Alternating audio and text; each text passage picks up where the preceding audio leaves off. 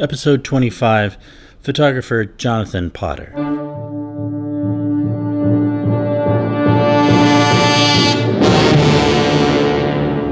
My name is Michael Delgado, and I'm your host.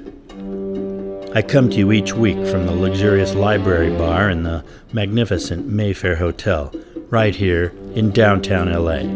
Tonight, I've got a rendezvous with one Jonathan Potter. He spots me and slices his thin frame through the guests crowding the historic lobby.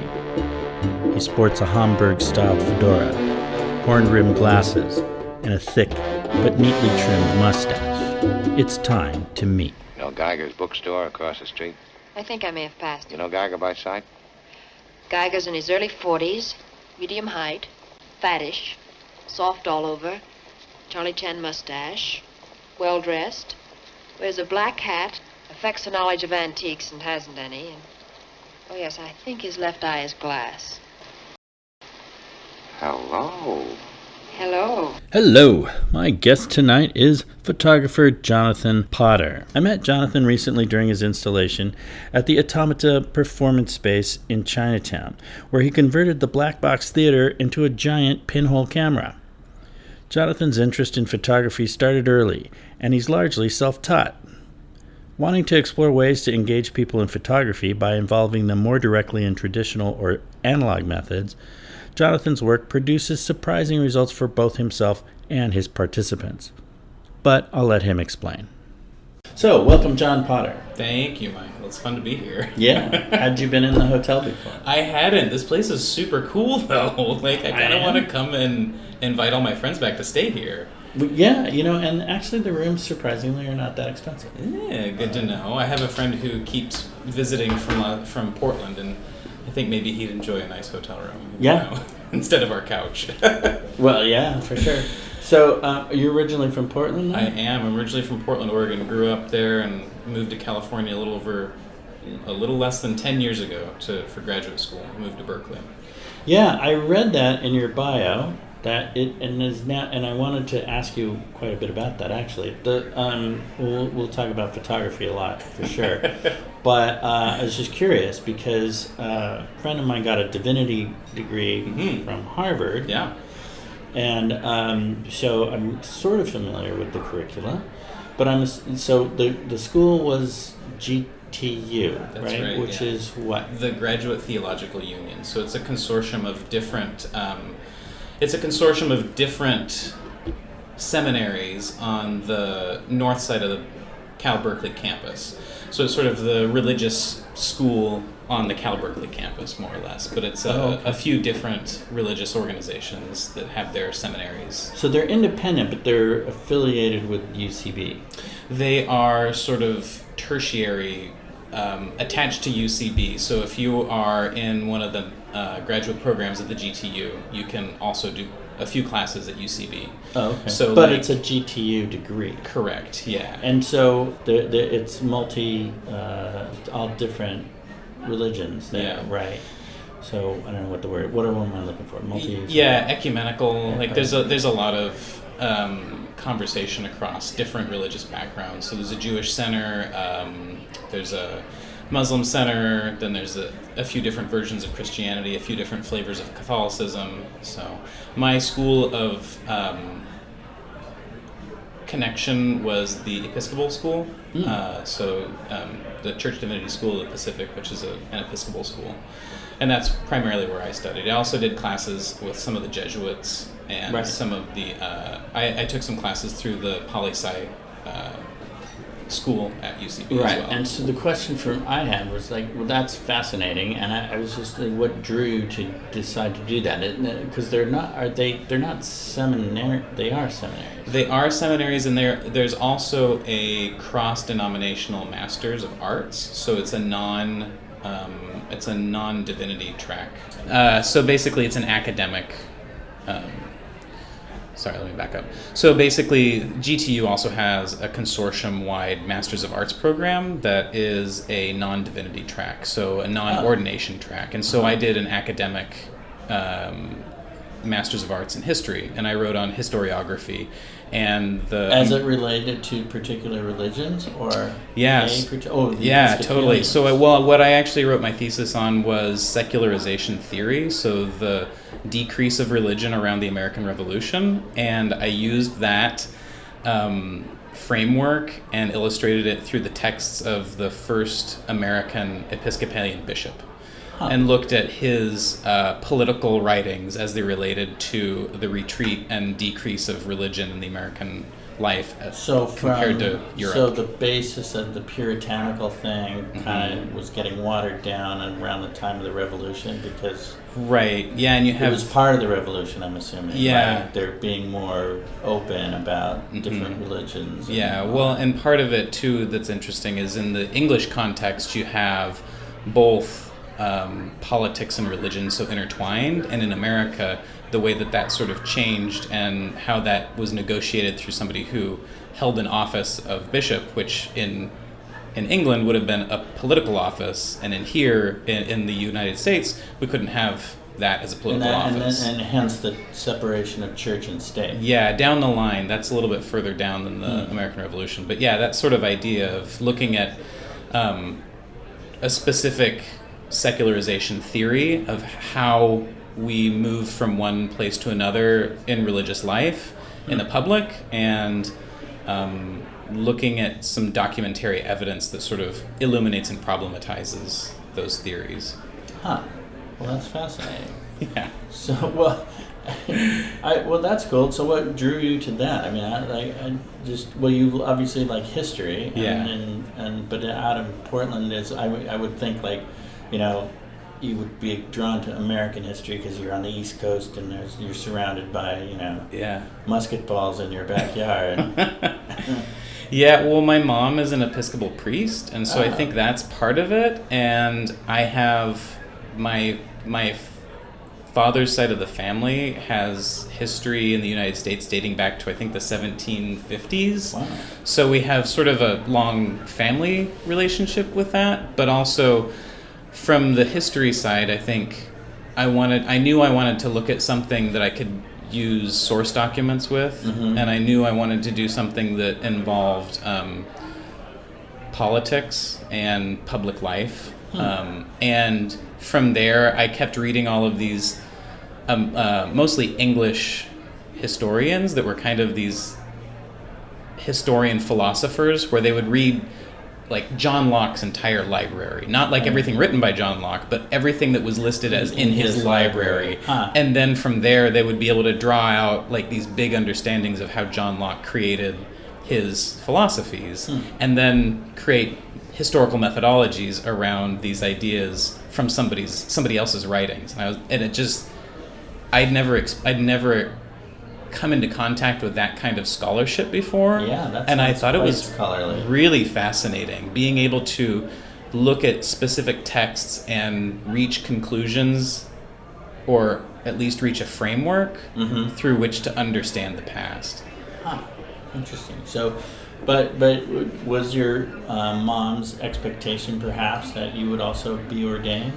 Or not expectation, but... Yeah, not an expectation. I actually did an exchange program in 2001 with a seminary that no longer exists outside of Chicago when I was a sophomore in college. And after that exchange program, I decided I wasn't cut out to be a priest. I don't like people that much. I'm not a nice enough person. I don't have that much empathy. So you gotta.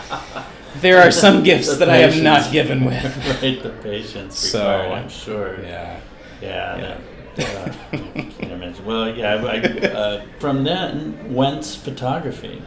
Well, I've been interested in photography all along. I'm pretty much 100% self-taught, and so someone asked me last night when was the first time I was ever in a dark room, and I had to think about it, and I realized... Other than a confessional. Yeah.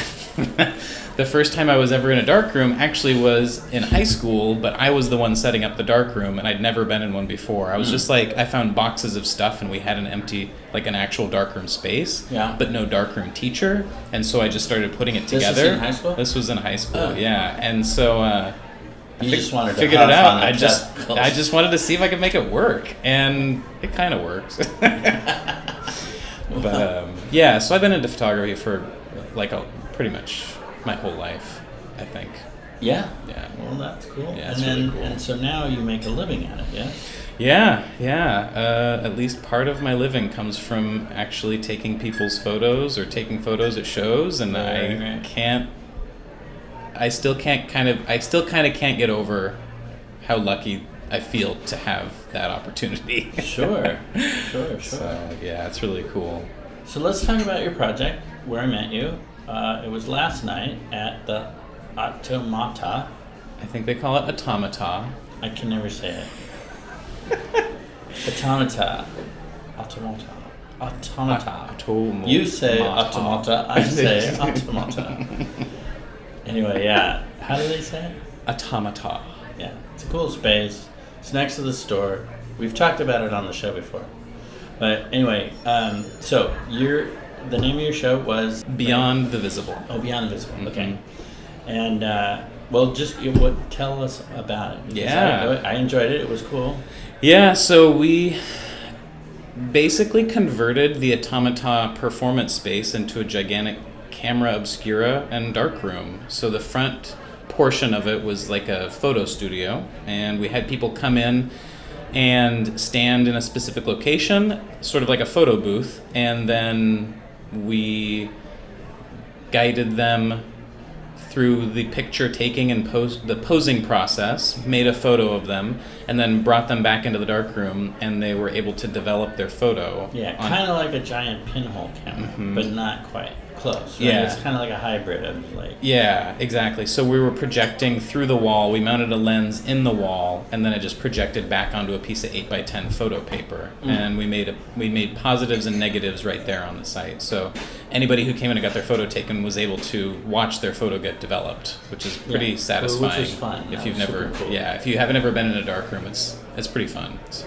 Yeah, and everybody had the little red lamps and stuff. It's very silence of the lambs. Yeah. And, Everybody's kind of standing around in the dark, and you get a little freaked out as you move back into from this very bright front room into a very dark back room, and you have no idea what's going to happen, and if you're going to trip over something. And but then, and then the trays are filled with these liquids and it's cool. It smells a little. Yeah. So, and then I was reading about your thing in all of that. I mean, part of what your interest is kind of like living analog-ish in a digital world, right? Or you're trying to anyway. Yeah, maybe not even quite that extreme, but I think also I'm at the very beginning of the millennial generation, and so I grew up listening to modems make funny noises and dialing up to the internet, and now that it's so, and I think I grew up excited about all of the things that we now have, and now that we have them, I'm not disillusioned, but I'm a little bored of them, and it's fun to kind of get your hands dirty again, and so I think that's one of the things that I grapple with, is how can we make things that are interesting and relevant, even though we have everything at our disposal on our phone, in our pocket, and it's kind of like slow food. Yeah, a little bit. Yeah, stepping back and thinking about it a little bit more, but definitely that sort of analog versus digital. And I mean, I shoot digital photos. I'm a professional photographer. You can't not do that, but it's fun to match it with other stuff as well, because it's a different vibe, it's a different look, it's a different feel. It's a different discipline for sure. Yeah, totally. There's something about the craft. I mean, I especially around photography, like the older cameras weigh a ton, and there's something about feeling them, and there's a physicality to it. Yeah, I love the tactility of it. Actually, so the project, I built the project around 3 general tenets, being process, connection, and physicality. So the 3 things that I was really interested in most were, how does somebody go from being in front of a camera to holding an image of themselves? What's the process that happens there? Oh, yeah. And then the sort of connection aspect of it was, we had a bunch of volunteers that came out and helped guide people through this process. Very small groups, one-on-one interactions, and just like showing people how much fun it can be to do weird stuff that takes forever, but it's also satisfying. Right. And then also the tangibility aspect of it. Like, what does it mean to be holding a photo that was just a few minutes before nothing, like a blank piece of paper. Right. And instead now you have this thing with actual silver solids that have built up in it, and you're holding an image of yourself that you made. I think there's a lot of sort of weird things that happen when you're able to tangibly grasp something. Yeah. You know, so. Well, I own a bookstore. Exactly. Yeah, totally. Yeah, it's the exact same kind of thing. It's like the satisfaction of reading a book and who's read that book before you, and yeah. Well, even just holding something tactile, and seeing, turning the pages and stuff. I love it. Yeah, no, there's something to, preaching to the choir, so to speak, in the divinity school thing about it. So I was curious too, like, you just decided to do this? I mean, like, well, I mean, like, the project can't look to me like it was part of a grant or satisfying a grant or a fellowship or something, and no, you just did it. You'd think I had that much sense, wouldn't you? No, the part of the impetus for the project was when my wife and I moved back to Los Angeles last year. From Portland. Right. Our moving truck was stolen. What? The entire truck. We'd unloaded a lot of our stuff, but it was just stolen off the street before we could finish unloading some of the bits and pieces. And in the truck that was part of what was stolen was my archive of negatives dating back about almost 20 years.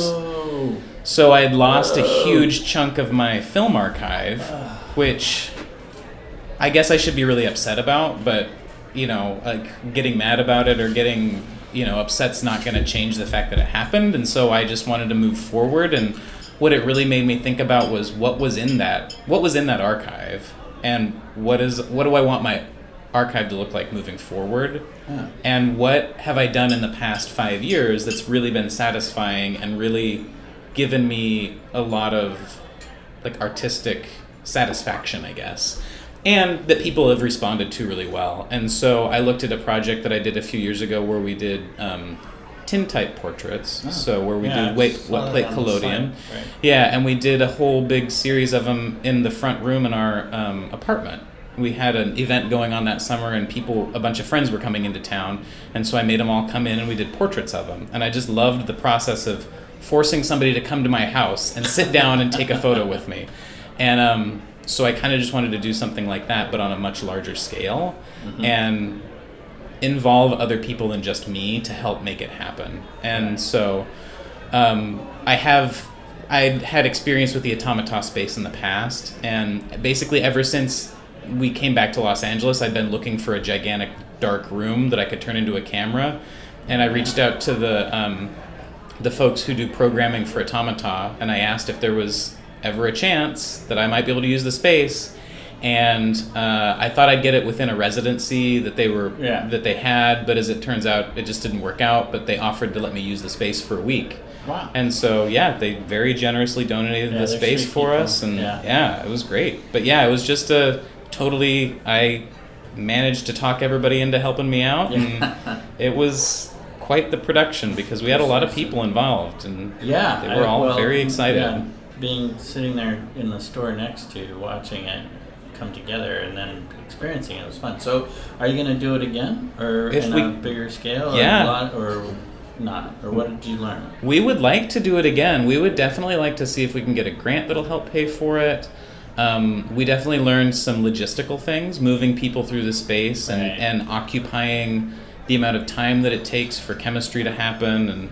And I think that some of the conversations that we had with people were really valuable in terms of understanding what was fascinating to people and what was maybe not as interesting.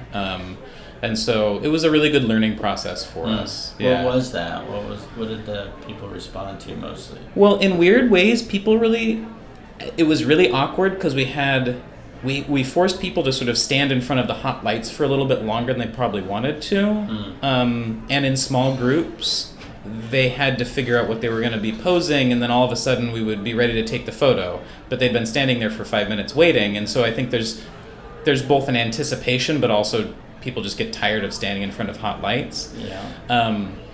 And so I think being able to negotiate, how do we talk about the project with them before they have to stand in front of the lights, right? And then also making sure that we give people maybe a little bit more time to actually see the camera. Like, I don't even think you actually got to see the camera because you ended up... the lens in the front. So we have the whole back section where we can talk about, like, how do you do focusing, how do you mount the paper on there, and what does it mean to be in the camera section and be the photographer where you're tripping the shutter, but you can't see anything happening out front. And like exploring those ideas of like, I'm back there counting off 3, 2, 1, and we're about to take a photo, but I have no idea what's going on the other side of the wall. That and so, didn't occur to me.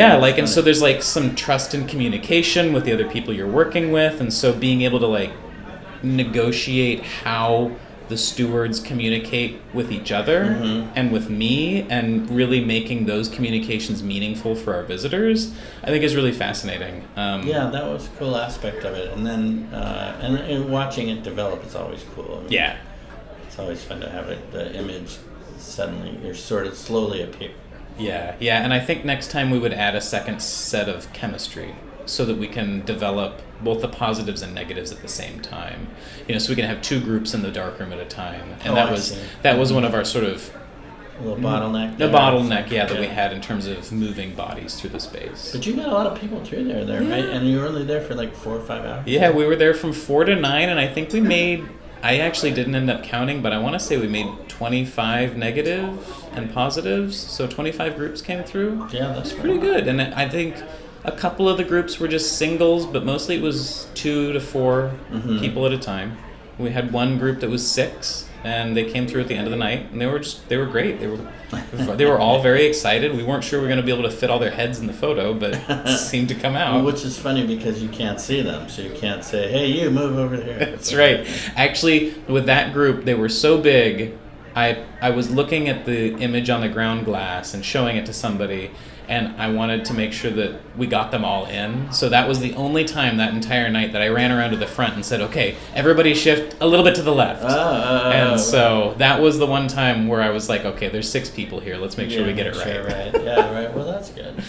Yeah. Well, that's fun. So you want to do that again, or do you have another project in mind? Well, I would love to refine that and be able to do it again someplace here in town. Everybody had really positive responses. We even had people that came just to come to that. They came and braved Chinatown Summer Nights just to come to that show, which I felt really honored by. Right.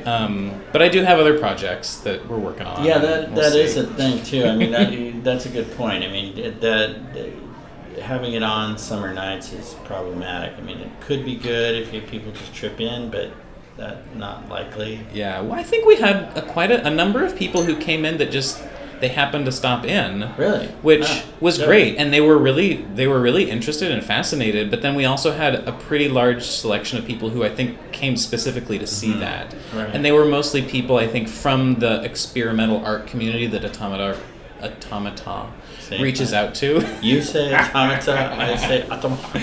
Yeah. But yeah, I mean, I'd be interested in doing it again, especially if there was some sort of financial help for it. Well, sure. Yeah. Yeah. Well, good. All right. So, where do we learn more about you and your stuff? Yeah, you can find out more about this project at physicalphotographyobjects.com. And my website is mrjonathanpotter.com, mrjonathanpotter.com. Very well. Cool, yeah. And so the commercial work you do film, and I looked briefly on your site. But yeah.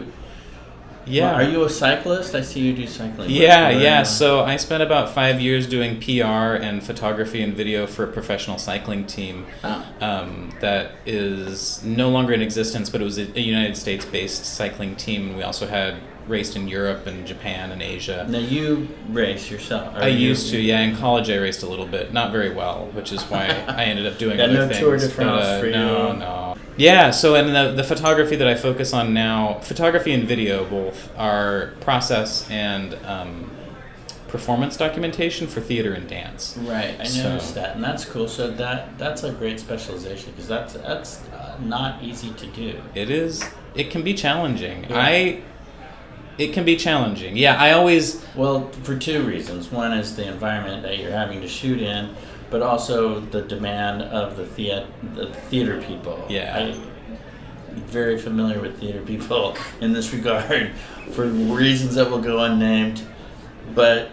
Yeah, I mean, you're it's quite pressurized to deliver the visuals that they have in their head. Yeah. Even though they're not sitting in the audience. It's really true, and I would like to believe that most of the people I work with understand that it's a negotiation and that the image making is its own art. And I think some people are into that. Some people aren't into that, and that's right. cool. Like, they can find a different photographer. But, I think that working with companies who view the process of making their piece as important, also understand where I'm coming from when the process of making the images is also important, and that's a different art form than just representing something in a proscenium. Right. So I love it. I get a chance to work with cool people. I don't have to put up lights. I just get to show up and shoot, and they're already there. Yeah, somebody else takes care of the architecture. It's great. Terrific. So, and you've shot. I'll encourage people to go look at your site because the work I saw in that regard on the theater stuff is very cool, and wish you all the success, more success with that. And what else can we plug? Anything else? I think that's about it. I think if you're interested in photography, specifically analog or alternative stuff, I'm going to try and start doing a series of workshops, I think. If I'm able to continue using the Automata space, we might start doing some photo workshops that are like alternative process, film developing, cyanotypes, different printing ideas, and that kind of stuff. So if you're into weird photo projects, all right, so they should just follow you on, or what are your Instagram? Instagram is Mr. Jonathan Potter. Yeah, at Mr. Jonathan Potter. That's going to be the best way to find me. Yeah, and that's when do you think you might put something like that together? I'm hoping that after the response of this project, we'll hopefully be able to get some workshops together in the next few months. So, perfect. Yeah, fingers crossed. All right, excellent. Well, thank you so much for coming in. Thank you for having me. This is really fun. I feel really honored. That's cool. Like, looking back at some of the other guests that have been on, I'm just like, ooh, this is sweet. So, yeah, I really appreciate it. Well, no problem. I really enjoyed last night. It was fun. And afterwards, thank you.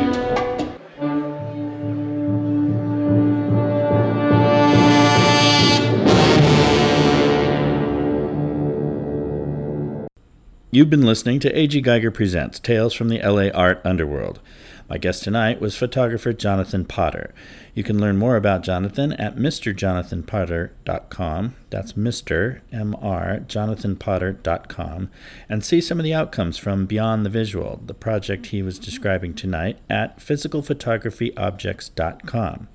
He's also planning analog photo workshops, and the best place to find out about that would be via his Instagram, which is Mr. Jonathan Potter. A.G. Geiger Presents is produced by me, Michael Delgado, in conjunction with the Mayfair Hotel, music and artist management company Regime 72, and A.G. Geiger Fine Art Books. Check us out at mayfairla.com, regime72.com, and of course, aggeiger.com. Thanks for listening.